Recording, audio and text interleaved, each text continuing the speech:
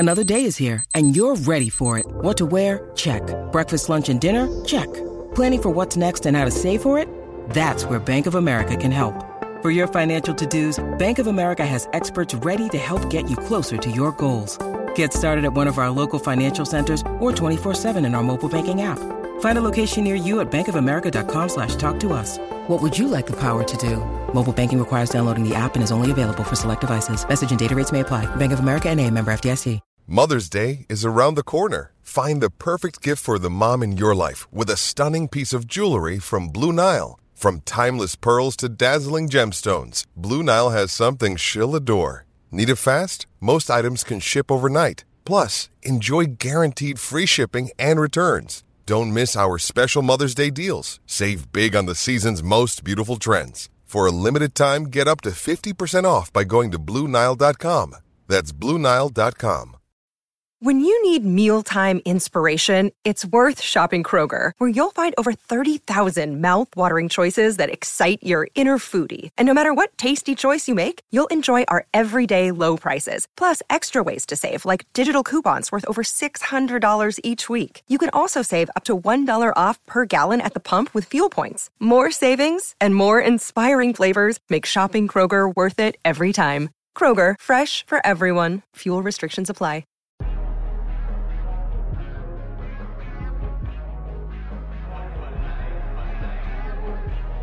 Hey guys, this is Emil Heskey, and you're listening to the guys on Cop End Fracas.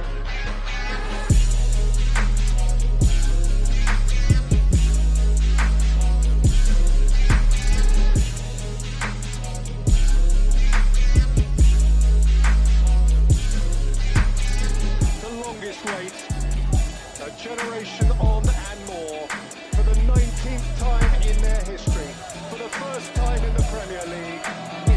To be forgotten year of 2020, the champions of England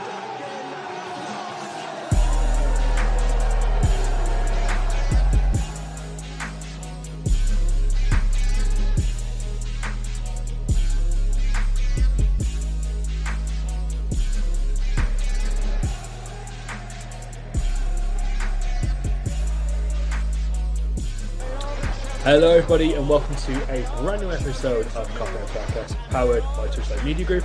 I'm your host Chris, and this week I'm joined by two very fantastic guys to talk about what we're going to discuss this week. I am joined by our usual contributor Marco, and we have a special guest this week, author, blogger, seems like an all-round great guy from the communications I've been having with him and just following him on his Twitter feed. Seems to have a lot of the same interests: wrestling, Liverpool, football. Everything seems to be aligned. So this could be a pod for the ages, really, if I get off track. But we are joined by Stuart Quigley, and we're going to be discussing his book a little bit later on. But Stuart, welcome to the pod. How are you feeling today?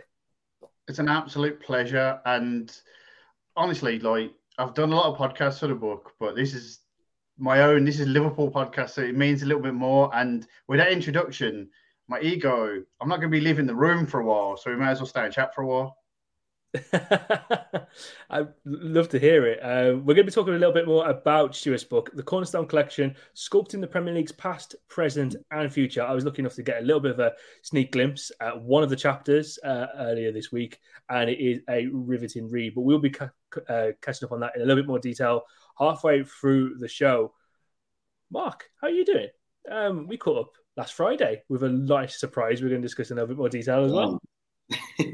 Yeah, we'll discuss that properly on the pod, but I'm feeling good, man. Like, there's a nice vibe around the club. I just seen Elliot training and looking sharp, so my Starboy stocks are going up. We'll see it. I see it. I mean, I saw the Curtis Jones, the viral video going around yesterday. That was nice. Seeing the Harvey Elliott stuff today, that's also nice. I mean, me and you especially, we've got a lot of stock in Curtis Jones and Harvey Elliott. I feel like we might have to combine for some form of outlandish bet or shout this year. I'm more than happy to back the shouts for these two players because I've got supreme confidence in both of them. So, we'll talk about that one offline so we can kind of strategize that one. Give me some time to think about that one. That might be one for the ages. One for the ages. We'll hammer the details out there. But, of course, it's a little bit of a Cop-In anniversary, actually. I was thinking about this earlier today. Pre-season, the Reds are back. They're in the building at the AXA Training Centre, which means we are now entering our 4th year covering Liverpool on Cop-In Fracas. And before I did get started, I just want to say a big thank you to anyone who's ever listened to the podcast, people who are still listening to the podcast, the Patreon subscribers, everyone who follows us on our various social media platforms and has praised our content. Even if you hate that content, it's thankful for the interactions with all of us. It makes us kind of evaluate and kind of do what we want to do going more forward. So a big thank you from the bottom of my heart. Been hosting this for comedy's going to be almost 4 years now, which is absolutely insane. Where has the time gone? But yeah, thank you very much for tuning in. Thank you very much for the support. You are the oil that keeps us going. So yeah, thank you very much. And if you do like what we do here, the Patreon page is there, £3 per month. Patreon.com/Cop-In Fracas. There'll be so much in this next month as we build up to the first game of the season against Fulham. So do get stuck in today. The news we were greeted with last Friday absolutely made me buzzing for the weekend. It's cheered the weather up. It's not rained since, I don't think, around here. It's just been absolutely fantastic. Stuart, I'll come to you first because me and Mark had a really good discussion about this on Friday. Nice little social media games there, I have to say, from the social team at Liverpool. Kind of just going to Remy Abbas. Yeah, let's have everyone on. They had Jamie Carragher on. I mean, I like the double downing on that to just keep it going. It's absolutely fantastic. Of course, Liverpool smashed their wage structure and re-signed Mohamed Salah to a contract extension. Stuart, how are you feeling about that? Are you as overjoyed as I am? Well, you said the sun has not stopped shining. For me, I don't know if you can see them in the picture. I've got like cartoon birds going around my head because I've been in a daze. Just the joy. And also as well, the rug being pulled, because when Remy Abbas tweets what he tweets, I feared the worst. And I've been I'm not a pessimistic person, but I've been slowly coming around to this idea that this was it. And when that happened, it was like, oh, okay, fair enough. Salah's, his record is spectacular, and this is going to be this sort of swan song. And then I saw what the Liverpool admin tweeted, and I was like, something's going on here. Have they gone rogue? Have they just decided to have a go? Oh, all out civil war. And then within seconds, it was like, yeah, no, contract's done, signed. Yeah, brilliant, sweet. My wallpaper on my phone was changed within moments. It had on there, and it had to go. And now Salah with his shirt, sitting in the cool breeze, that picturesque scene. And that is the scene that, like, it's not quite paradise, but it's like that's the paradise that we got for the next couple of years, because what's gone on over the last few years with Salah as he's got to this point. I'm going to raise 2 names here, and do not say these names lightly. I'm not trying to bring anyone down. I want to build people up. And Steven Gerrard and Kenny Dalglish are 2 of the biggest names, maybe 1 and 2 in whatever order, depending on how old you are. Agreed. Mo Salah could overtake them in terms of goals this season. That's what he means. And he could be, I think he could be the 2nd greatest goal scorer in terms of actual numbers. He's the greatest goal scorer I'll ever see. I think that's a fact. But in terms of stone cold numbers, he could be number 2 when his contract is all said and done. Then he might need another one. I think there's room for that now. And I think everything that's happened in terms of the wage structure, it's been such a big debate as to whether this is going to happen or what is going to happen in terms of, not only is this a good deal, not only is this a deal for Salah, but this is a deal for those players that want to come up to a level of Salah's level. And we'll pay you. If you're that good, we'll pay you. 100%. I saw the smile on Mark's face then as you said that, because that was one of the things that he said last week. Mark, I'm more than happy for you to take over that point, because when we're looking at Mo Salah running down the way, Salah, Egyptian king, Mo Salah. So I had to just get that in there. I just had to. We talked on the Patreon on Friday, and you know how ecstatic I was. Just to go to Stuart's, timeline. So I was chilling. I think I was on the sofa, and who is another Touchline podcast, puts in one of our chats the admin's going rogue at Liverpool. And I'm thinking, okay, that's a bit weird. Like, what's going on here? And my mindset prior to that was, so Salah wasn't going to leave. And then Mane got sold. And I thought, you know what? They may see Nunes taking over Salah's goals and they may decide they don't want to break the wage structure. So it could lead to Salah leaving at some point, whether this summer or the following summer. So I was kind of quiet about that, just mulling that over in my head. I wasn't really trying to say anything to anybody. And then he throws that into the chat, and I'm like, okay, cool. Then I think Fahi from our group says, contract's done. And I just start laughing. Like, I'm like, you know what? I've won. No one can say anything else to me. Then I think the little clip comes out first. So the little clip of the Breeze and Salah's shirt. And I'm like, okay, they're not going to do the announcement right now. It's just to, like, get us a bit amped up before Monday, but then they dropped the full video like maybe a minute later, and I'm like, yeah, I've won. What can anyone say to me? I probably spent the next 15 minutes just laughing my head off because everybody in the chat was going crazy. They were like, oh, how do you know Salah signed a new contract? He's leaving. And I was just laughing. Like, I've got the evidence right here, and my guy is going to be a Liverpool player until 2027. That's all I need to hear. That's the best news that I've heard this summer, in my opinion. So it was great news. And like you said, Salah is one of the greatest goal scorers we're ever going to see. In my opinion, I still hold... I don't like doing this on the Liverpool podcast, but I still hold Cristiano Ronaldo and Messi to very high standards. So I class them two as the aliens of this age, and nobody's ever going to surpass those two. But for me, Salah is very, very close to that upper echelon. In 6 years, what you've literally said, he could surpass Steven Gerrard and Kenny Dalglish in 6 years at the club. Steven Gerrard, who was here for his whole span, his whole career, he might eclipse Steven Gerrard. Like, that's absolutely nuts to me. And it's the different types of goals he scored, the things he's won along the way with us, the places he's taken us.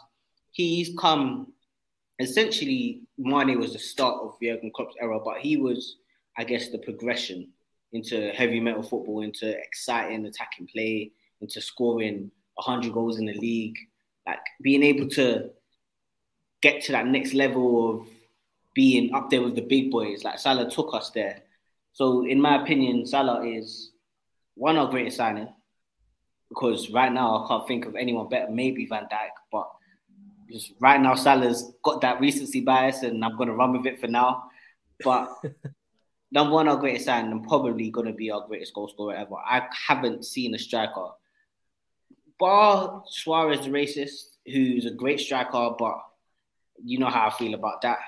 And Torres, like, I don't see anyone coming close to Salah as a goal scorer. He scores goals for fun. He misses chances for fun as well. Sometimes he does. Sometimes he has those games where he gets really annoying, but he scores so many goals that you overlook that.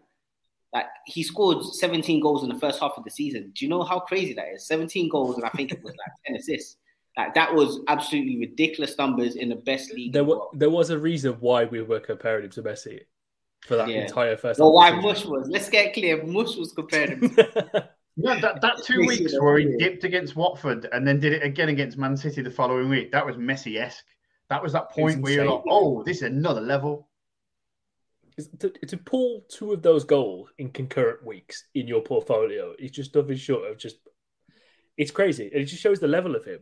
Just for a quick one, my favourite Liverpool signing ever, and I think it might be the first time we kind of see a Moneyball signing, is Sami Hyypiä for like £500,000 from Willem II. But that's a discussion for another time. But I completely agree with, like, he's probably our best signing. You think about the amount we paid for him, the value we've gotten from that. You've got a top 10 player in the world. You've developed him, you've moulded him. And I think the point you've both made about if you come to Liverpool, you can be part of this project. You can roadmap out your career to, you might be on the fringes looking in when you come here, but as you progress and as you get better within this style and within this ecosystem we've built, you will put yourself into the upper pantheon of great footballers that are currently playing the game today. And that's absolutely fantastic. So if you are a Mr. Jude Bellingham, I don't know, you might be listening. I don't know. We can't track individual numbers, but, it's a bit of another rationale to kind of come to Liverpool. But yeah, I mean, I'm so overjoyed. It's great to see that we can kind of give that commitment and reward him properly financially. I mean, I can't believe there was like so many debates about whether he should be asking for that amount of money, especially when we've seen those wage charts come out in kind of the recent days, kind of getting at Gary Neville's trolley and stuff. And Stuart, I'm going to come to you. I think I feel that this might be a little bit of a theme in the book. Players who have broken wage structures and completely destroyed football. But how are you feeling about the wage for the 3 years and the potential risk that some people are a little bit hesitant towards it with?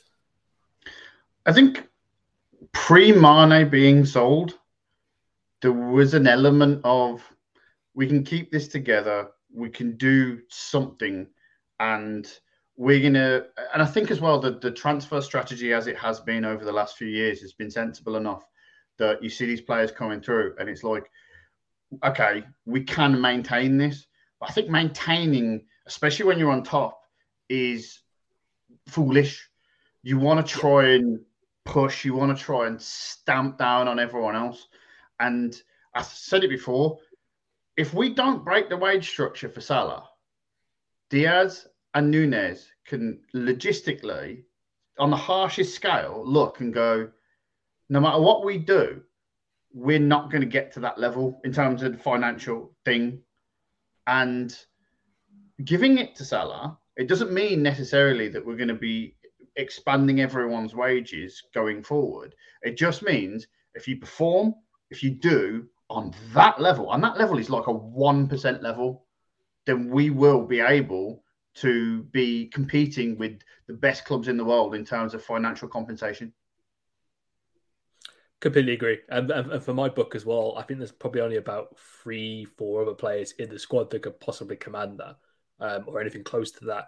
It'd probably be Trent, Alisson, and Van Dijk. Those would be the only players for me in the squad that could kind of go and say, with their next contracts, I could do something. I want to be on a band similar to this. And Trent's in the nice position where he's still quite young. Obviously Virgil. I did wonder about if we didn't give this money to Salah, there's going to come up question with Trent at some point. Yeah, and Trent for me is a Liverpool lifer. That's exactly and what I'm saying. Now we said it, we've done it. It's fine. But that question is like, yeah, you'll get the money. Yeah, exactly. Trent is 22. His contract is up in 3 years' time. In 2 years, when he's 24, he's going to be playing at a ridiculous. Well, hopefully, so if he continues on this trajectory, he's going to be playing at a ridiculous level. He can be the best right back in the world.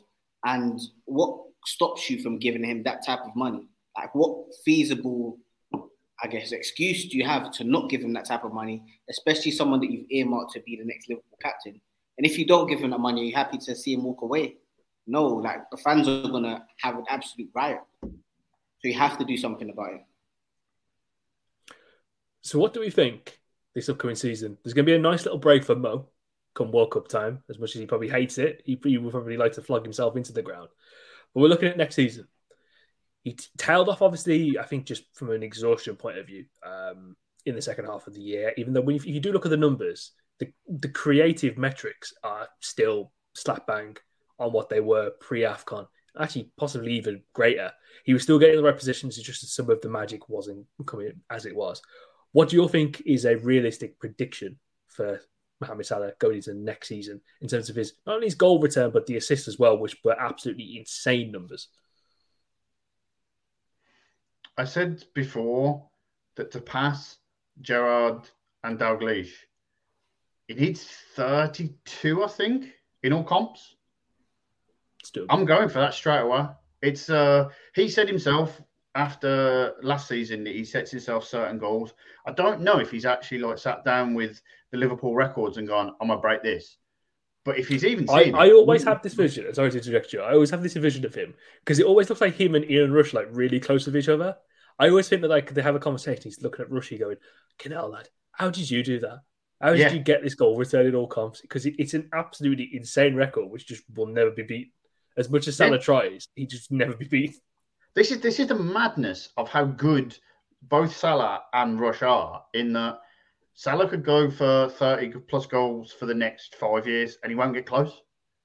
No one's getting close to that record. It's never happening. That's why Salah's so special, because he's the one that's actually going to dent that sort of top 5 and be involved in that conversation and ultimately going to sort of settle behind Ian Rush. And we're going to be talking about it. Like if someone breaks Mo Salah's goals record for Liverpool Football Club, I don't think I'll see that in my lifetime because they're going to have to start in the next 10 years. Like they have to come through the academy. You'd have to think as well. Yeah, exactly. Yeah. And I just think to myself, like, the Trent argument is the perfect thing to say, which is how young he is and how good he is. When he retires, I'll be 50 years old or approaching 50. Not going to see that player again. Trent, Salah, like I'm not going to see something that we are living in blessed times with the players that we have and the output that they do, and with Salah, it's just. I mean, I don't understand. I think there's some football brains are broken when they talk about Salah not being on that level, because I just watch him and I see joy and I see like just goals. That's what you want out of a footballer. If you can't see a world-class footballer out of Mo Salah, then I genuinely feel sorry for you. I've literally just run the math in my head, thinking about how old I'll be when if Trent retires. Let's say he plays for another 16 years, I'll be 47. That's absolutely terrifying. But we'll not think that far into the future. The Salah thing as well. When we talk about him, this new look Liverpool front three, as it is. So if we were going to a game, if we're playing a game tomorrow, you would probably go with something along the lines of Diaz on the left, Jota through the middle to begin with. I would assume it would be like a kind of a rotation deal for him and Darwin Nunez going forward, and obviously Mohamed Salah on the right. Looking at the evolution of that, how confident are you that kind of gels together and has the same impact as the original front three? And Mark, I'll kind of start with you on that question. So they've already played quite a number of games together. I feel like, for me, Jota's slightly better off the left, which is why I'm more excited to see Nunez, Jota, Salah. So yeah, for me, in my opinion, I feel like Jota's better when he's not facing back to goal and he's able to run into space. The way Nunez plays is he drifts into that left channel. So ideally, you'd want to get the two interchanging. Essentially, Jota starting off on the left, Nunez starting through the middle, and whenever the ball's played over the defense, then Nunez goes into that left-hand channel, Jota goes through the middle, and you can kind of like flex those two like that. For me, the Jota, Diaz, Salah one is very interesting. We've seen it quite a couple of times already the past season, and we already know what Diaz is on. Like, Diaz is a magician, and coming off the back of a proper preseason and some rest, he should be absolutely flying. Like, we saw what he did to Reece James, and it's that we know he can cook when he's really cooking. So he's a known quantity. Jota's a known quantity within goals. And people say Jota had a shit season, but he got 15 Premier League goals. I can't remember how many he got all comps. But one thing that we've touted around Coppen was he came back really, really quickly after his injury. And part of that was probably he felt threatened by the existence of, well, I guess the emergence even of Luis Diaz, where he's kind of been ousted from the team now. And he wants to get back and play as soon as possible. Mane wasn't playing too well pre-AFCON, and he thought, you know what, let me see if I can do something in the middle or do something within the squad and try to like cement my place in the side. And he's kind of played himself through injury into really, really bad form. And even though it was bad form, he wasn't horrendous. So I remember there was times within the Coppen group chat we mentioned, you know, his link-up place, he was a little bit better in this match. There's a little bit of an improvement that we can see from Jota, and hopefully that grows into next season. In terms of Salah, like, Salah's a monster. Like, there was a interview, I can't remember who it was with, and he was talking about how Kane got top goal scorer and top assister the season before, and he was like, yeah, I'm coming for that. And he ends up doing it. Of course, there's the talking before a Champions League final. There's those little things that he can improve on, and he can improve on the delivering side of things. I'm all for talking as much as you want in terms of if you deliver. But personally, the way I would play it is I wouldn't talk until after the game is done. That's one thing that we're never going to be able to get rid of. Like, players are going to talk. And unfortunately, we did lose the final. It is what it is. But Salah will have another chance. And for me, Salah's driven by these moments of defeat. where he got injured by Sergio Ramos and said, you know what, I want to win the Champions League. Next season wins the Champions League. We missed out by a point. You know what, I really want to win the Premier League. Wins the Premier League.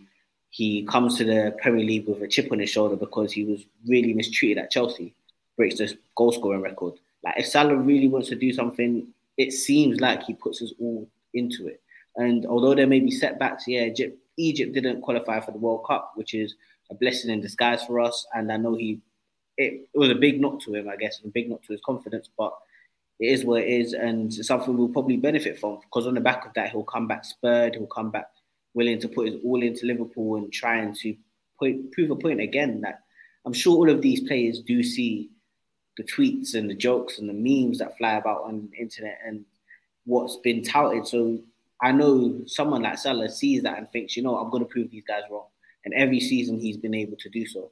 So hopefully this upcoming season, with a front three of Jota, Diaz and Salah, or whether that be Núñez interchanging, whether that be Carvalho, or whoever does step into the front three, they'll all be driven and have that dog in them, like we like to say, to win us something major this time.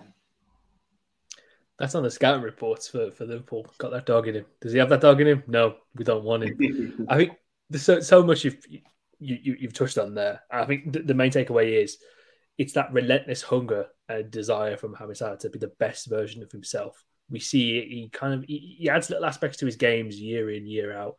For every season he's been here, it's almost like he's an NBA player. And they had like a little bit, when they had the post moves in, they work on their 3-point shooting. Do you mind if I jump in there, Chris?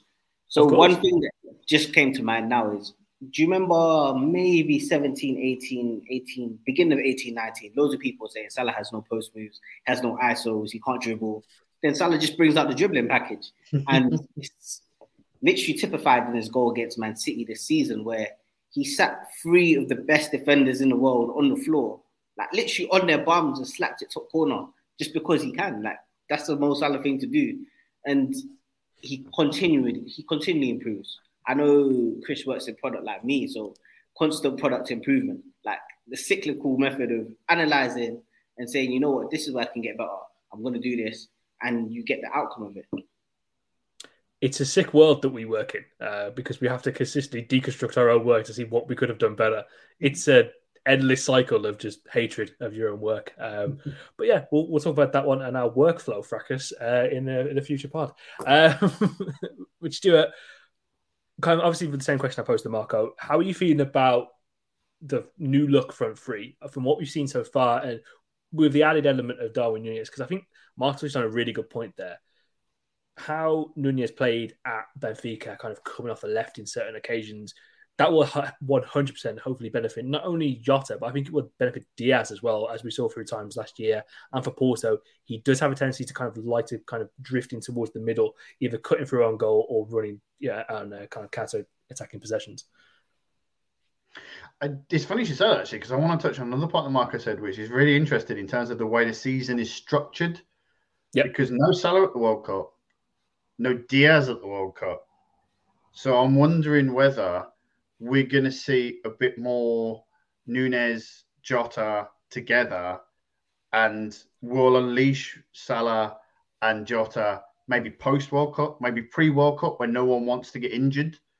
And the diversity of what we can do in the attacking areas it's never been in doubt. It's so fascinating in terms of like the Barcelona side of age was heralded for, they never fail to answer the questions, and whatever question you ask of them, they'll be able to solve it. And this forward line for Jurgen Klopp, in theory, whatever question you ask of it, he has the players at his disposal to solve it. And whether we want to, I wouldn't say necessarily run Núñez and Diaz into the ground in the early part of the season, and then let a fresh Salah and and then the second part of the season, let a fresh Salah and Diaz go at it. But at the same time, I do wonder the rotation, the first half of the season up until the World Cup starts, what we see, who we see, and the angles that we see. And Liverpool were blessed for the first time in probably my lifetime of having a really good squad depth, not just in one area of the pitch, but in most areas of the pitch last season. And you could go into a game thinking, okay, he's picked this front three. Maybe it's for circumstantial evidence. Maybe it's for a specific matchup.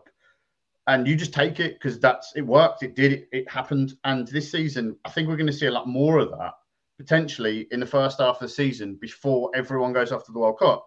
And then after that, we've got a fresh Diaz and a fresh Salah to unleash on everyone. Yeah. Do you both feel it's one short up top, considering the outgoings? I used to think so.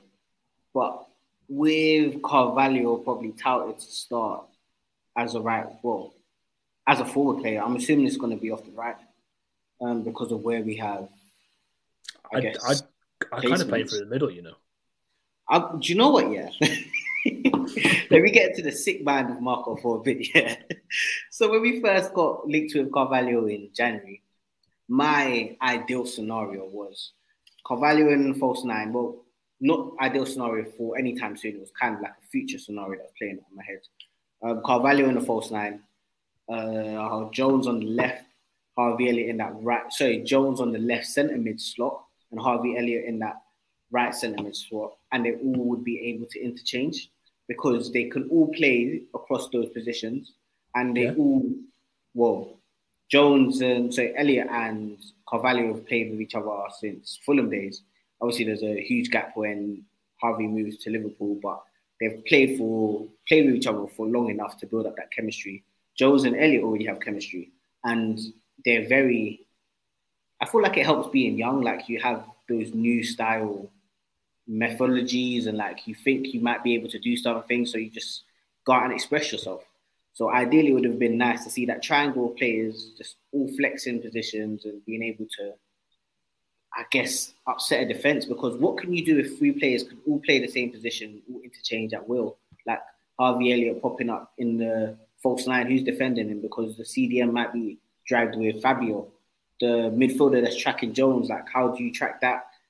It would have been nice to see, but that's just kind of like an FM FIFA thing, I guess. That's never really going to happen unless Klopp is as sick in the head as me, but who knows? I see no reason why we can't see it in the Carabao Cup, to be fair. It'd be a pretty nice one. To be honest with you, with this preseason, if I'm in the coaching staff, I'm literally going to Fabio Carvalho. You're going to not leave the side of Roberto Firmino for this entire training camp. For all intents and purposes, you consider him now your big brother. Absorb every single piece of knowledge he has to offer.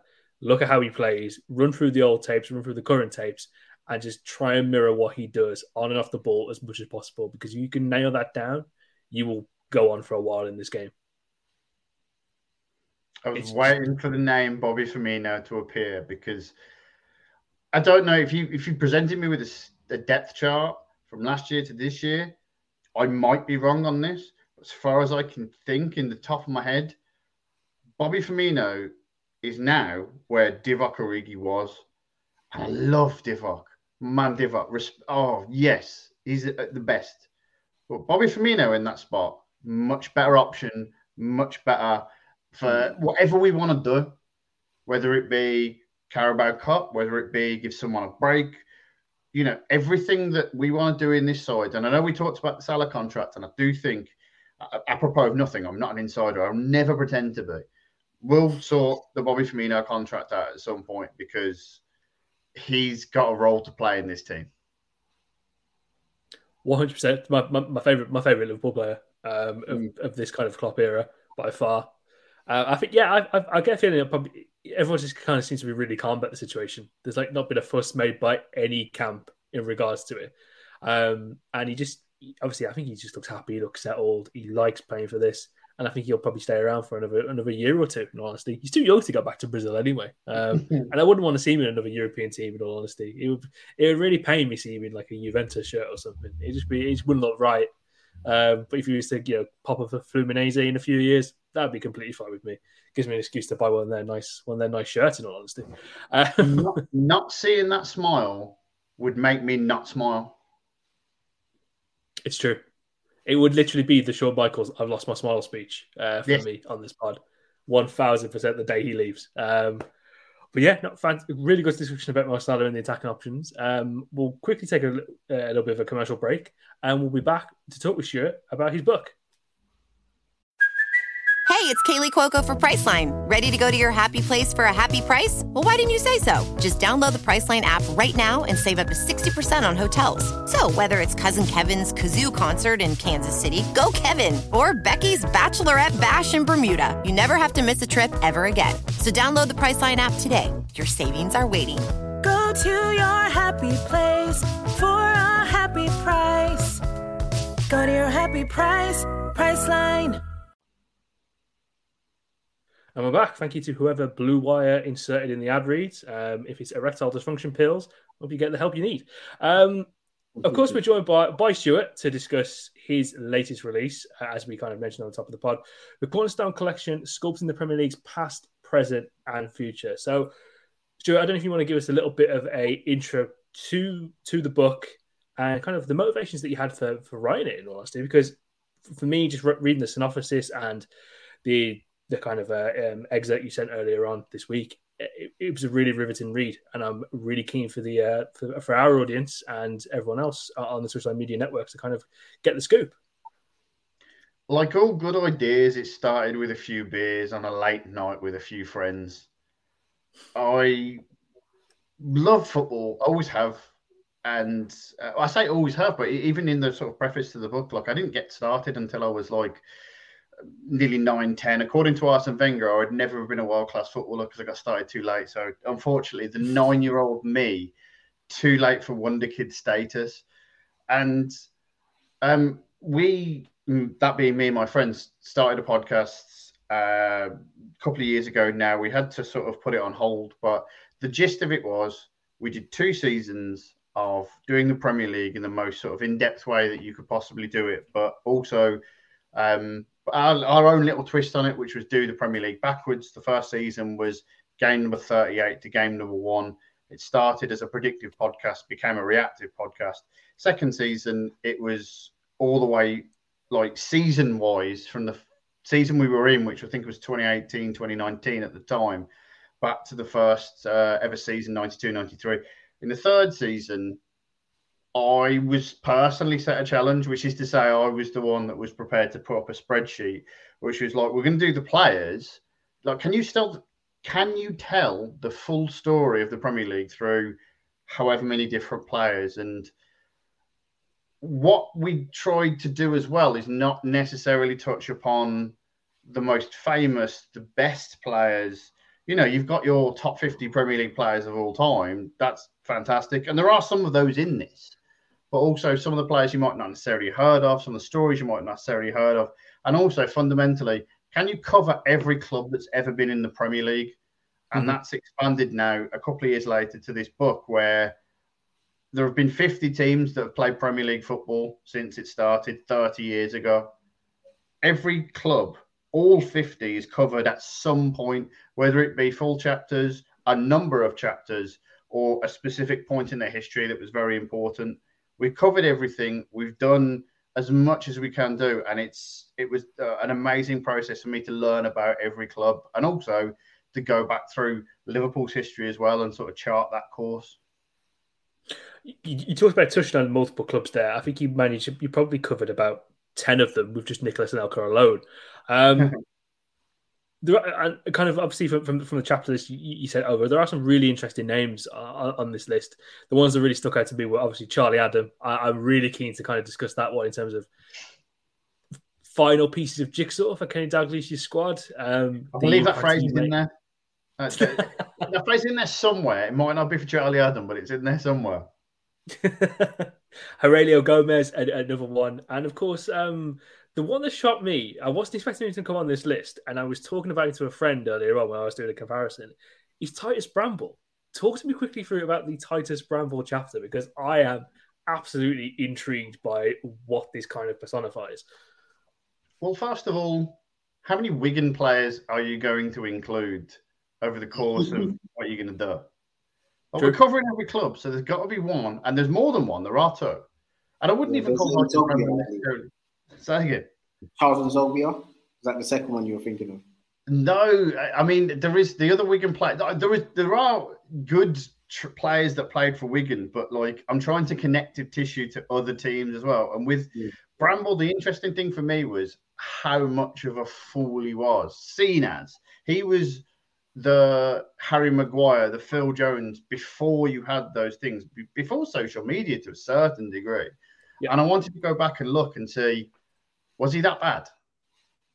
And when you go and look at it, I think there are bad parts, and certainly at the end of his career, when everything I've just said, like social media, is very prevalent, then it does get really bad. But he's a guy that burst through the scene at Ipswich and had a really good time. And then Bobby Robson, who has entirely massive Ipswich connections, buys him for Newcastle. Everything like Bobby Robson's Newcastle, there's a lot that goes on there. He goes to Sunderland and Wigan and simultaneously gets rehabilitated by Steve Bruce, sort of. And in between, Roberto Martinez comes in, who's never been the most defensive managers of all time, and then just sort of, he doesn't create the Bramble meme because it was already set well before, but he doesn't help him at all. Yeah, I remember him being quite stable in the early days of Wigan. It was one of those ones where you're looking, okay, you might have a calamity in some points, but for the vast majority of that early stage, he was quite stable. And then, you just can't just that style of play that Roberto Martinez wants to do, which again ultimately does get Wigan relegated. It wins a cup, but it gets them relegated. So that's just an interesting story in itself. Who was that when you kind of looking at, obviously trying to tell the story of all the 50 clubs, which again is a pretty insane stat. There's only been 50 clubs in 30 years of Premier League football. When you were going through it, who was the most person to look at from a profile point of view when you were revisiting all the 50 teams? I mean, you could go one or two ways on this. There are certain clubs that are only in the Premier League for a single season. So you have to choose them very specifically, because if you've only got one season in the Premier League, like Swindon or Barnsley, or there is another one, but your options are limited. Or then alternatively, you've got a team that has a couple of years, has a run, but yet maybe doesn't necessarily stamp itself down with characters as much. And you have to maybe go slightly further afield to select those. Like Bournemouth are a perfect example. They were a perfectly cromulent Premier League team for quite a few years. When it came down to looking at those players, there weren't a load of great names to pick from in terms of who you would choose. And to Bournemouth fans that may somehow, I don't know how or why, be listening to this, I still think your story fits within this profile, because you've got within this how they sort of survived in the first era and sort of what happened when they went down as well. I think the thing that fascinated me the most was what happened sort of early 90s, sort of before I was regularly watching or aware of like all the stories in football. I think I've mentioned this on a couple of podcasts already while promoting the book, but I, as someone that didn't really get into it until 1996, really struggled to get my head around the fact that Dion Dublin scored the first ever winner for Manchester United in the Premier League. Oh, wow. Wow. Yeah, like, who's that, by the way? And now he is on Homes Under the Hammers. It's quite that joke. But like the Dion Dublin story is kind of the crux of the book. This is why I've told it a couple of times, which is he was playing for Cambridge. They got into the playoffs. They played Blackburn Rovers. They lost to Blackburn Rovers, which meant that Alan Shearer didn't go to Manchester United, which also meant that Dion Dublin, as a replacement for Alan Shearer, did go to Manchester United. He goes there, he breaks his leg within the first 6 months, and then they replace him with Eric Cantona.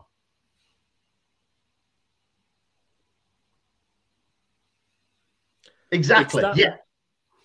When you think about it, I always see that meme where it's the dice where it's falling forward, and it's like Blackburn getting promoted somehow ends up in a fan getting karate kicked by Eric Cantona.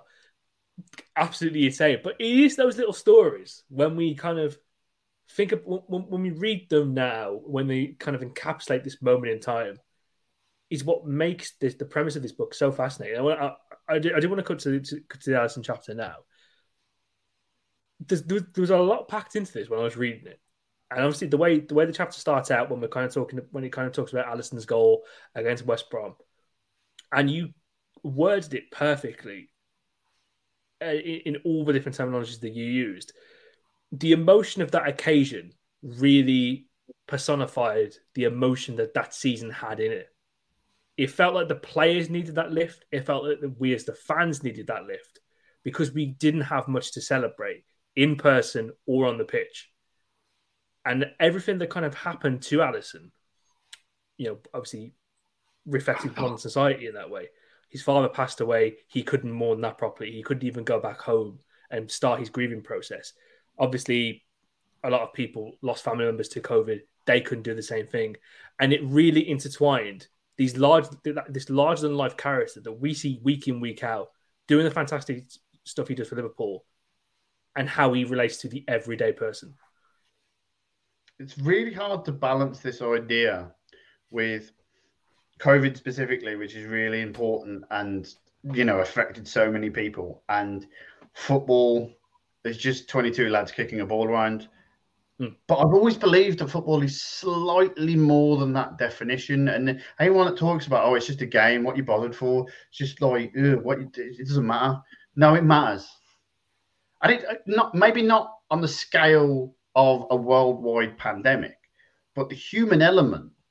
And I'm a footballing romantic. I think I said it earlier. I wear my heart on my sleeve. And the Alisson goal, I don't know where it actually ranked in terms of the greatest goals of Liverpool's history, which they've been doing on the official channel recently. But it's the best goal ever that was greeted with silence in terms of the crowd. And you can hear the players celebrating. And just that noise, it will always take me back. I've watched that goal a million times back, as we all have. And first of all, what a goal it is. Fantastic header. But you see central defenders try to replicate that week in, week out. Yeah. It's an insane goal. Johnston had no chance. And I actually think he's a decent keeper. But a last-minute winner, regardless of who scores it, when you're in the running for a Champions League place, after a season where you've had no right to, I'm trying to talk about purely footballing terms here rather than the wider sort of COVID terms of it. But when you add all of it together, and there will be other fans of other teams that will turn around and go, it's overly emotional, it's this, it's that. If this were you, if you felt that emotion, if you felt that in that time, it's as close to bittersweet perfection as you can possibly get, not just because of what the goal meant to the players, to the person, his interview afterwards, as someone that went through something relatively recently, it brought me to tears. And that's what football did. Football was meant to be a distraction from the pains, the pressures of life. And during COVID, you couldn't get away from it because of what else was going on around the stands. But that moment, that goal, it rises above, as all good football moments should do. 1000%. And football is, in a way, it is this pseudo-religion. It is a cult. We all go to this one place. We're all in different sects. We go to this one place.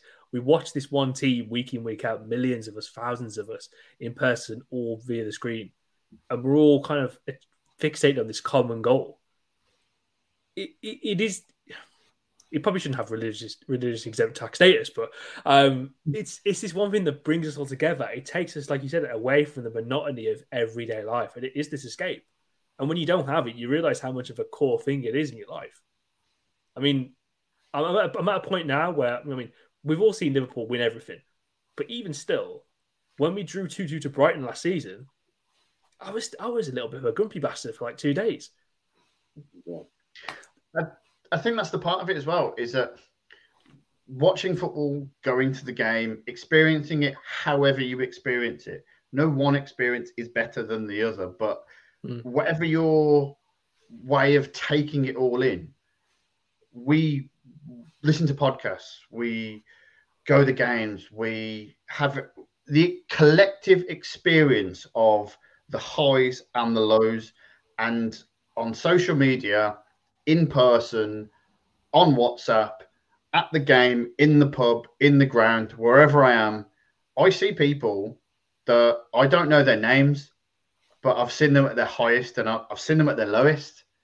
And that's the collective experience of what I think football is all about. Regardless of who you support, we're just fortunate enough that we have these highs.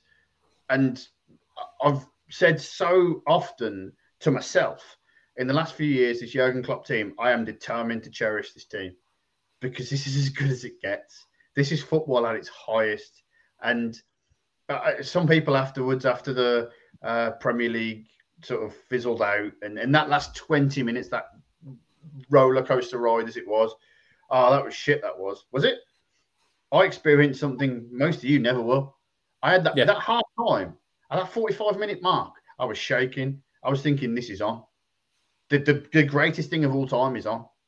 And that's what I want. Whether I get it or not, I want that hope. I want that physical, mental connection where I can look at someone across a bar, across a ground, across literally a row of seats and go, we both know what we're in this for. I couldn't agree more. We're all in this for this one collective good, and we're aiming for the same destination. I mean, the quadruple thing last season, I will never forget it. It was this moment in time where we were all kind of thinking this thing was on. And from a brief point in that season, when all hope had been lost, they did everything they possibly could to drag it to the last possible. They were 90 minutes away from winning a quadruple. It's insane. And, you know, touch wood, if they somehow win the 2 trophies they didn't win next season, I'll still be as happy. You know what I mean? It's what we're in it for. It's the story of redemption. It's compelling storytelling at its best. And obviously, as someone who loves wrestling, the redemption story is what you're there for. Yeah, I mean, I think every club has their own mythology. And I said before, and I will repeat it, we are incredibly fortunate enough to experience this. Well, I mean, you like myself, you must have friends who are Walsall fans. It's a very stark contrast in terms of playing in the doldrums of League Two compared to the heights of what we do in the Champions League. I'll give you an example. I have friends that are Birmingham City fans, and they had their moment when they won the League Cup against Arsenal, and they won it in the last minute. And if you're going to win a cup, what better way to win it in the last minute? And yeah, I've experienced more than that. I've seen us win the League Cup more than a few times. Well, obviously this season for one, but yeah, at the same time, I can't take away how they feel in that moment and that passion and that sort of connection to a team that I'll have the chance of seeing again, maybe this year. They might not for a twinner. Obafemi Martins is a hero. Yes. For Blues fans. 100%. Well, it's crazy. And there are 100 Obafemi Martins out there. There's players that played for every club that are that kind of person, that kind of stature. The way we talk about Alisson and the way we talked about Salah earlier on, obviously you can't all be like the greatest goal scorers of all time and the best goalkeeper in the world and trying to change the position. But every club has that, even as far down as League Two. Those fans have those players that they've seen in the stands, and they worship just as much as we have the, honour of watching the players that we watch on a week in and week out basis. Couldn't agree more. The one thing that you touched on, and I kind of said this earlier, is final piece of the puzzle. You go on from the lows that were Kiev with Loris Karius in the goal, what happens there, how he got a little bit of stick from the Chester fans in that pre-season game. And it all seemed like it was too much to come back from.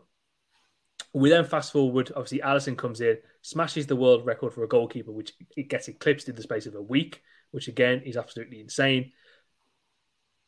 And it's against a domino effect because obviously Real Madrid were interested. They go the opposite direction where they get Thibaut Courtois. As we saw in the final this year, it worked out for them. And obviously Chelsea go and they get Kepa Arrizabalaga. Did not work out for them like we did see this season. There's a weird connection here that I'm getting to. But we kind of fast forward. And I was lucky enough to be at this game. It's a do-or-die game against Napoli at Anfield. Realistically, obviously Salah scores one of the better goals I've ever seen in person. Napoli have a few sniffs. But the one chance they get at the end of that game encapsulates why you bring Alisson Becker to the football club. Talk to me kind of like that kind of contrast when you are writing that kind of end to the Alisson chapter, what it meant to you. I think when the book deal had sort of first been settled, when the podcast had been done previously, it all hinged on that moment. And I knew it was always going to hinge on that moment because it's not just a pivotal point in Liverpool's history or Alisson's history. It's a pivotal moment in European football history. If they score there, there's so many ripple effects that happen after that. I can't even begin to fathom what happens. And so I started the chapter with what happened more recently in terms of the West Brom goal, but that save, like goalkeeper scoring is, out of this world ridiculous. A save in the right moment at the right time can change everything. And that's what that did. It sets a course.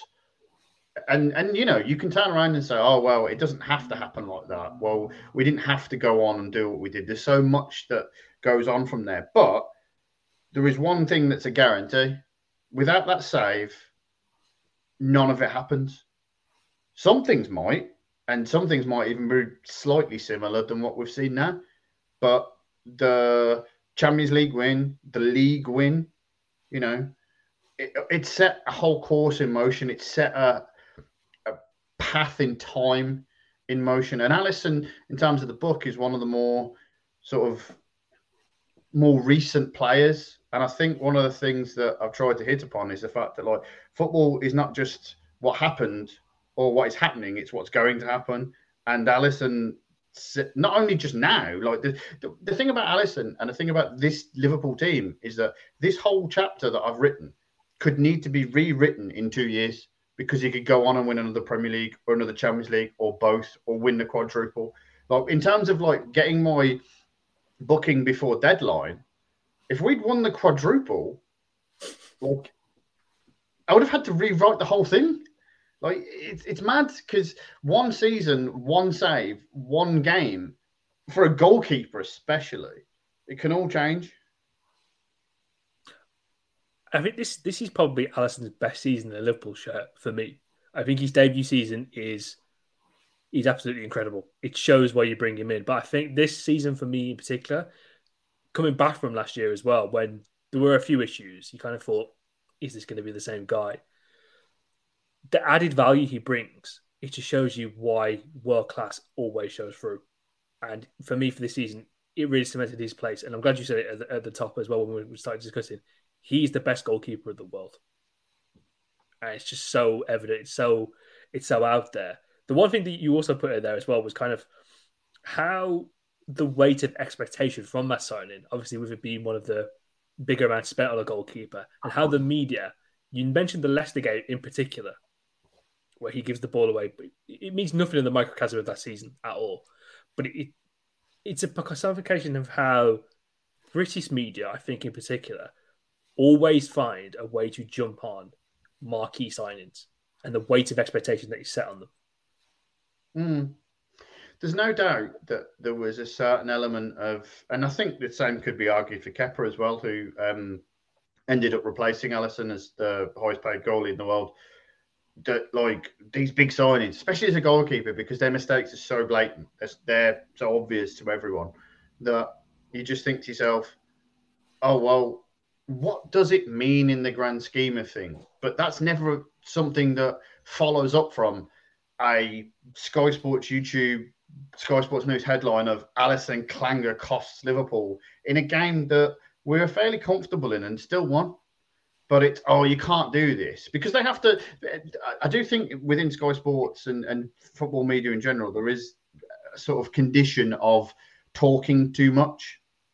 Right. This is a really wild comparison, but I'm going to go there because why not? During the Kurt Zouma cat furore, Graham Souness, who is not necessarily the best orator of all time, was on TV and he actually said these words: "The cat didn't do anything wrong." Right? That's a person that's on TV and asked to talk too much. So therefore, when it comes to analysis, you see goalkeeper makes mistake, causes goal. Will this cause problems in the future? No, because it was a mistake. And the thing is that the British media, I don't know if this is true today necessarily, but they're desperately trying to catch up with this idea of playing out from the back. And you see it all the time. Whenever any goalkeeper makes a mistake, it's, oh, that was because they were trying to play out from the back, regardless of whether the defenders weren't in a position to receive the ball or whether the pass back was terrible. It's let's just focus on the fact that it ended up in a goal. And for Alisson at Leicester, there was a moment there after Karius, him coming in for that fee and making that mistake where you sat there and you thought, oh, we're in trouble. And he was fine. He was fine. Never, there's no... And I think that's the measure of the man. I think that's the measure of how good he is as a goalkeeper, that it was never an issue ever after. And yeah, you say like last season he had a bit of a... I say last season, it was the season before now. But like he wasn't great. I think when you examine that, he was behind the back four at the end of like the 8th and 9th choice centre halves, and he made like 1 or 2 bad games. Like the game against Man City is the one that I'll always think of, and it's like, how many times can I remember him saving us versus how many games can I remember him having a terrible one? Yeah. Funny that you speak of Leicester as well. I remember when he flicked over Vardy's head. I think that was that after the first Leicester mistake where he, I think it was 3 games into a season, he dinks it over Vardy's head, makes it look so easy. And for me, one of the things that kind of irks me about mainstream media is a lot of it is lazy journalism. They don't actually look into the analysis of why, like you said, why the keeper has made a mistake. It might have been a back pass that was under hit. It might have been the fact that the keeper wasn't even ready for the ball. Like a lot more goes into it, and they just paint it with the same brush, and it's quite annoying. It's a very odd one for a country that wants to have the most progressive football league in the world, that they also want you to kind of still play in this archaic way where you don't break the mold. It's very interesting. That's been English football's problem for day dot. They are afraid of flair. They are afraid of anything that breaks out of standard rigid 4-4-2 and anything that combats the idea. I think it's got better. I think the generations that have come through since the latter 2010s have been sort of in and around a generation of players that have grown up playing quote unquote the right way. There is no right way of playing, but there is a more expansive way. There is a more technical way. I always find it funny, the debate between diving and like a yellow or red card, or basically a red card tackle, because diving is against the rules. A red card tackle is against the rules. But one will see a certain reaction from a certain group of fans, and the other will be like, yeah, that's fine. He tried to do him. It's perfectly fine. No, they're both against the rules. And it's just a case of if a certain, like, and this is in the book as well, like we grew up, or I specifically, you're probably much younger than I, grew up through the years of 4-4-2, Wimbledon, you know, kick it, knock it long and see if we can get some knockdowns on terrible pitches that would not have condoned any good football. We've got better pitches, better standards of technical players and ability, more receptive players to that. And basically what we've done is, I mean, pretty much the same thing that English culture has done over the last 200 years. We've taken the best bits of every other country in the world and gone, yeah, that's us. We've made it our own. And yeah, we'll try and like bring it all into a pot. But at the end of the day, to say, oh, well, like goalkeepers shouldn't do this or the defenders need to do this. I don't like trying to force specific players or a specific style into these boxes in a game where formations are effectively useless because they're just how the players start. Now, things evolve, things change, and unfortunately for, as Marcus said, a lot of the media, they're just stuck in their old ways. They unfortunately are. I'm hoping that it does kind of change even more. I mean, not to pat ourselves on the back, but you see the rise of kind of podcast networks with more people like us from Touchline representing different areas and different demographics of the football supporting world. Hopefully that kind of brings it in and just kind of getting the youth movement involved. I think Sky have done a decent job to an extent. I think BT's coverage is pretty good too. So it's just making sure the product off the field is evolving as much as it is on the field as well from how it's covered. But Stu, thank you very much for coming on to talk about the book. Obviously, you're going to be staying on talking about pre-season stuff, but Stuart's book, the Cornerstone Collection, is available from Monday, I want to say. The Kindle edition is out right now, and the hardback edition, everyone wants like another book in their bookshelf, as you can see right behind me, that is available from Monday, yes. Fantastic. Yeah, we can get that from Amazon, WH Smith, Waterstones. Everywhere you can get good books. If they don't sell mine, they're not a good bookseller. There we go. I think that's the words to live by. Let's talk on some pre-season expectations. Obviously, the lads reported back to pre-season yesterday. It's a little bit of a short turnaround from when we actually do play some game. I think they go away to Asia at the end of this week, which is quite insane. Now I'm thinking about it now, considering they've only come back on Monday. International players will be joining them next week. We've seen James Milner, Jordan Henderson, Roberto Firmino's back, but I think we're a little bit excited from the younger cast, seeing Joe Gomez kind of there, healthy, ready to start his campaign. Fabio Carvalho coming in, Harvey Elliott, like we said, seeing how these players can really progress through this preseason. I was having a quick touch on, and one of the things I wanted to quickly touch on was, what are you guys expecting to see from this preseason? What are you kind of like really revving and craving to see from these group of players, from this initial group of players and the squad as a whole? So, Mark, I'll start with you, and I already know where this is going in terms of what you're wanting to see from preseason. Let's have it. I want to see Darwin Núñez. I want to see a lot of Núñez, see how he integrates into the side. I know Chris is a bit surprised by that, but I'm very surprised because I thought this was going as a midfield conversation. So I want to see a lot of Darwin Núñez. I've touted him for a big season. I feel like Trent hasn't played with a big man. Trent hasn't played with someone that is a beast in the air. And for someone of Trent's quality, having somebody that can attack the ball and is a chaotic factor in the box at any point in time should bode extremely well. Same thing with Robertson, same thing with Tomiskas. And hopefully, I haven't seen too much of his delivery, but what I've seen is good. Hopefully the same for Calvin Ramsey when he does play. I wish I had the stats, and I wish I had someone like Anik just to do the stat man thing for me, but I would love to see how many goals that how many headers Trent has assisted through his crosses and how many header opportunities have gone on target, because I've seen so many corners that have been floated over and someone hasn't hit the target. But having a goal scorer that knows how to use his head would be great. Let me go into the one that you knew.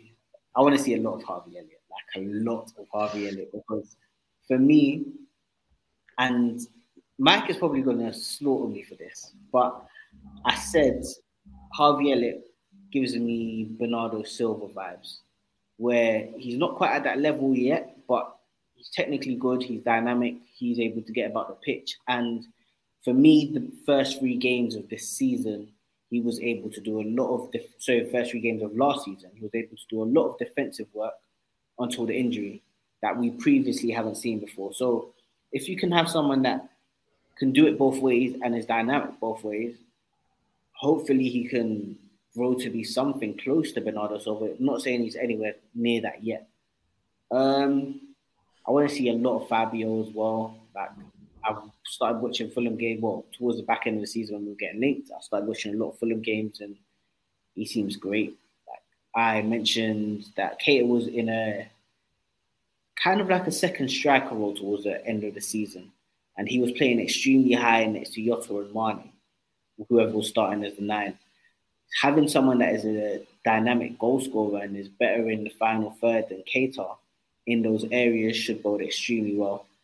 I also want to see a lot of link up between Jota, Salah, and Nunes, as well as Fabio, because Fabio does his best work with a number 9 in Mitrovic.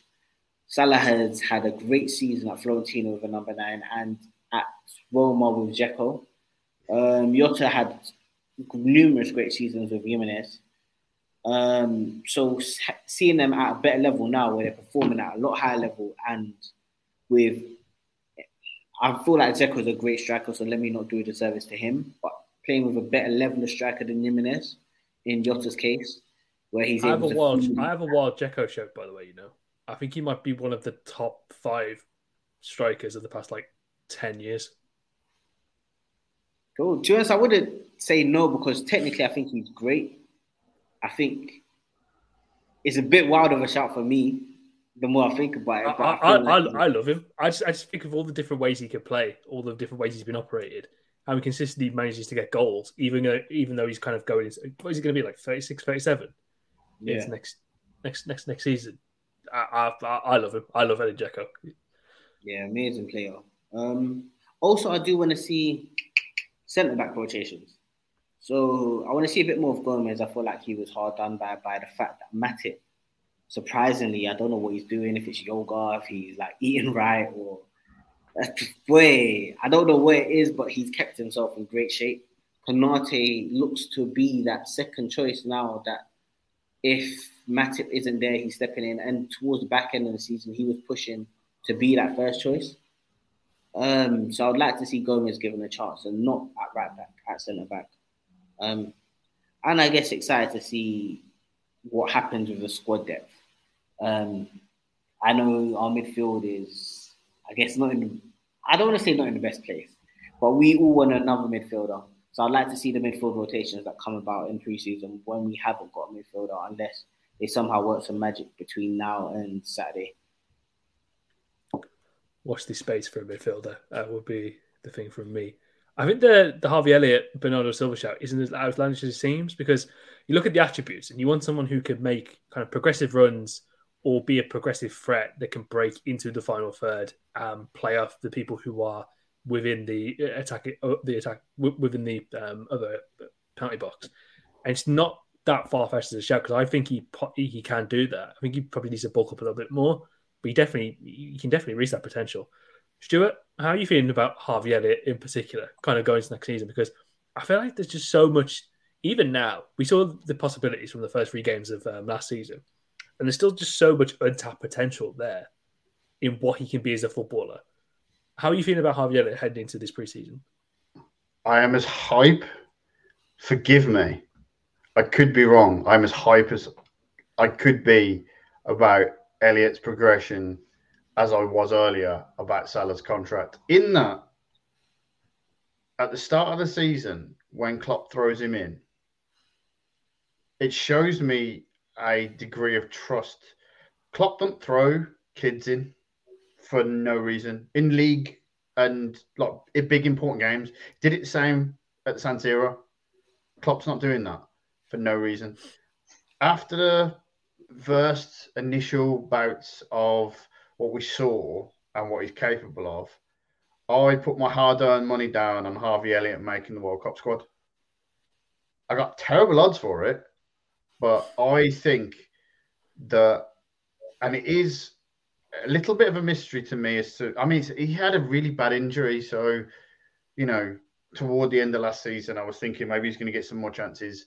Maybe he's going to come out and sort of be the player that I thought he was, or at least showing at the start of the season.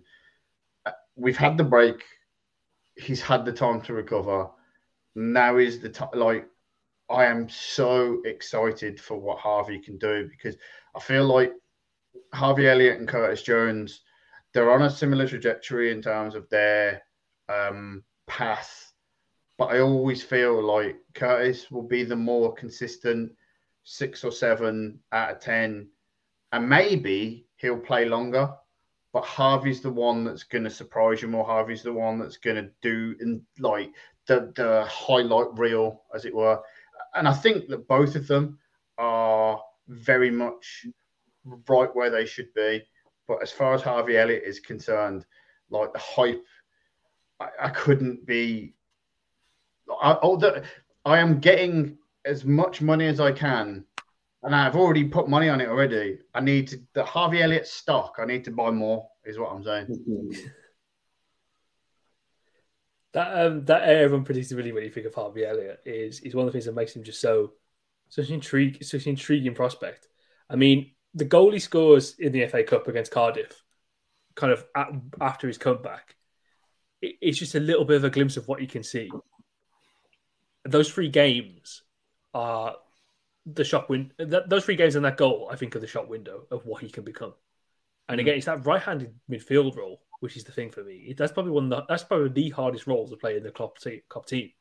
For what you have to do, for the responsibility you have to cover for Trent when he's been rolling forward. You have to have that defensive nous and the awareness aspect for that. But you also have to be able to push up and link in that triangle on that right-hand side between Trent and Mo. So it's such a crucial position. And to give that trust to Harvey, I think he's just a massive, massive show of respect for him and just a tribute to how good he can be in the future going forward. What else are you looking forward to in pre-season, Stuart? Are you looking forward to seeing if any new formations come about? I mean, the thing is that like pre-season, I'll take it back a slight while in terms of like I'm slightly long in the tooth compared to in my younger days, whereby I get hype about Dominic Solanke scoring like 6 or 7, and I'm like, this man is about to dominate. So at this point in time, they are just friendly games. So I'm not going to get carried away one way or the other anymore. But I want to see Darwin. I want to see Carvalho. I want to see Liverpool, man. I know it sounds really stupid, but we had our season and it was a great season. And like this team is just an exciting team, whatever 11 is put out. And we've got a very short turnaround between now and the Community Shield. And there's going to be some youth players, probably some people that I sort of barely know the identity of, some names that have been on the bench, a couple of the lads from like the earlier rounds of the League Cup whose name escapes me. Maybe, just maybe, we'll get that lad who was the ball boy for Trent at Barcelona at some point. Can we do that? Why not? And then, they sort of say, whoever they put out, the win Liverpool shirt, I'm excited, let's go. And like, as far as I'm aware, if I'm wrong, don't at me. But I'm pretty sure that like when we play Man United in Korea, we've got like an hour like K-pop concert beforehand. So we're getting the full entertainment value before we go and win the quadruple next year. Let's have it.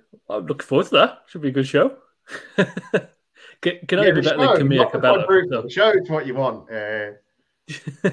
Quadruple's what I want, but yeah, it'd be a good way to kick off the season. But no, it's pre-season. I always think it's just one of the things I really hope they do is, I don't know if I was really imploring people to read this last year, was Pep Lijnders kept a diary on the Liverpool website about kind of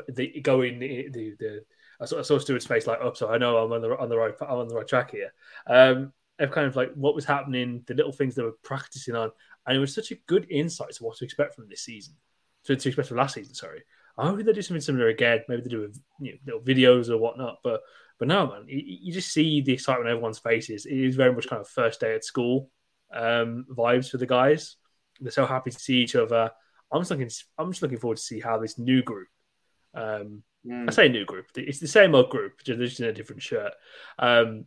How they really kind of go about thinking, right? We were so close last year. We're going to go again. We're going to give you that somehow. We're going to give you that extra 10%, which seems like a lot to ask. But if there's one group of players that can do it and one football club that can do it, it's this football club. 100%.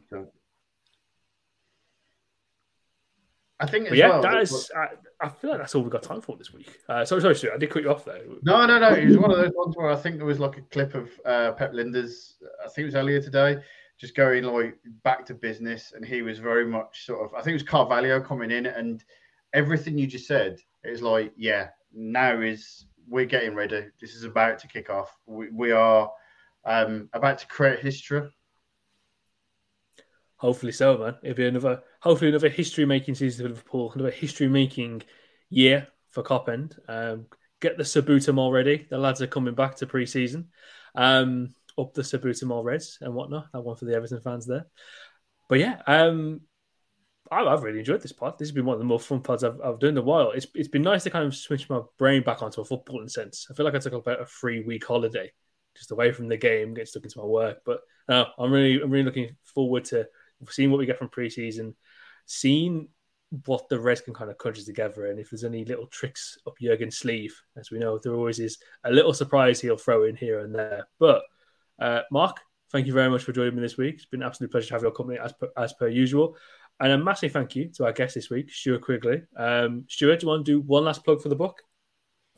Yeah, it's the Cornerstone Collection, available from all good bookshops. If you go onto my Twitter, which is at SQ Studios, it's the link in my description there. The Kindle edition is already out, and by the time you see this, the full hardback edition may already be out. It's been an absolute pleasure. I love talking about football anyway, but when talking about the Reds, I really appreciate it. This has been so good. I would absolutely love to get another pod, potentially for our Patreon, talking about how you covered Carpi for their Serie B. Yeah, an adventure and a half. It was just me and the BBC, and they were long gone by the time I was there. If you're for it, I'd love to kind of get that in the book in the next few, in the calendar for the next few weeks. It sounds like an absolutely interesting story. Obviously, the story of you covering them and of Carpi in their Serie B season as well. But yeah, this has been this week's edition of Cop End Fracas. I've been your host, Christian. Of course, I'm joined by Mark and our guest, Stuart Quigley. I implore you, from the excerpt that I do read, please go out, download or buy Stuart's book, The Cornerstone Edition.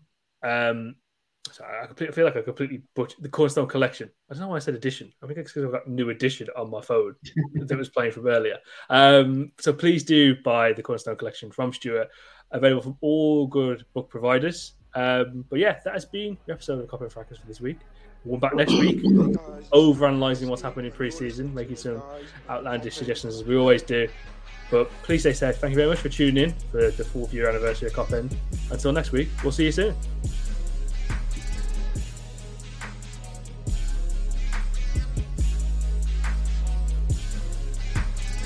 The longest wait, a generation on and more, for the 19th time in their history, for the first time in the Premier League, in the never-to-be-forgotten year of 2020, the champions of England again.